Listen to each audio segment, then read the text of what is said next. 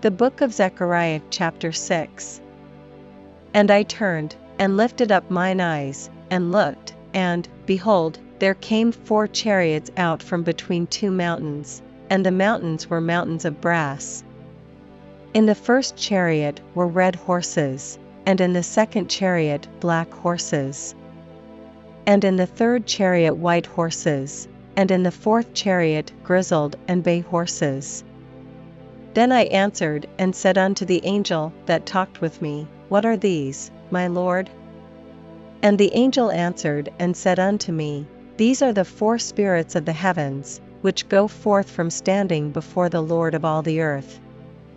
The black horses which are therein go forth into the north country, and the white go forth after them, and the grizzled go forth toward the south country. And the bay went forth, and sought to go that they might walk to and fro through the earth, and he said, Get you hence, walk to and fro through the earth.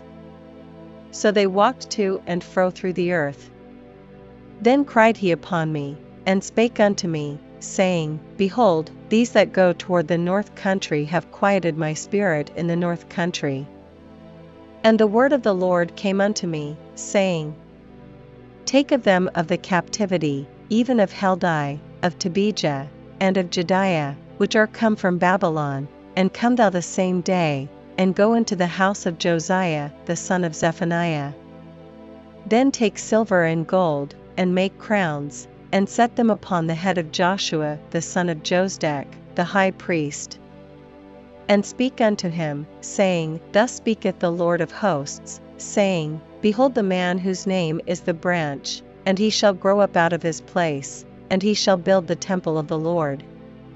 Even he shall build the temple of the Lord, and he shall bear the glory, and shall sit and rule upon his throne, and he shall be a priest upon his throne, and the counsel of peace shall be between them both. And the crown shall be to Helem, and to Tobijah, and to Jediah, and to Hen the son of Zephaniah, for a memorial in the temple of the Lord.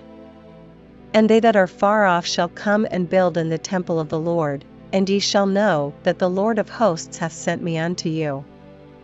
And this shall come to pass, if ye will diligently obey the voice of the Lord your God.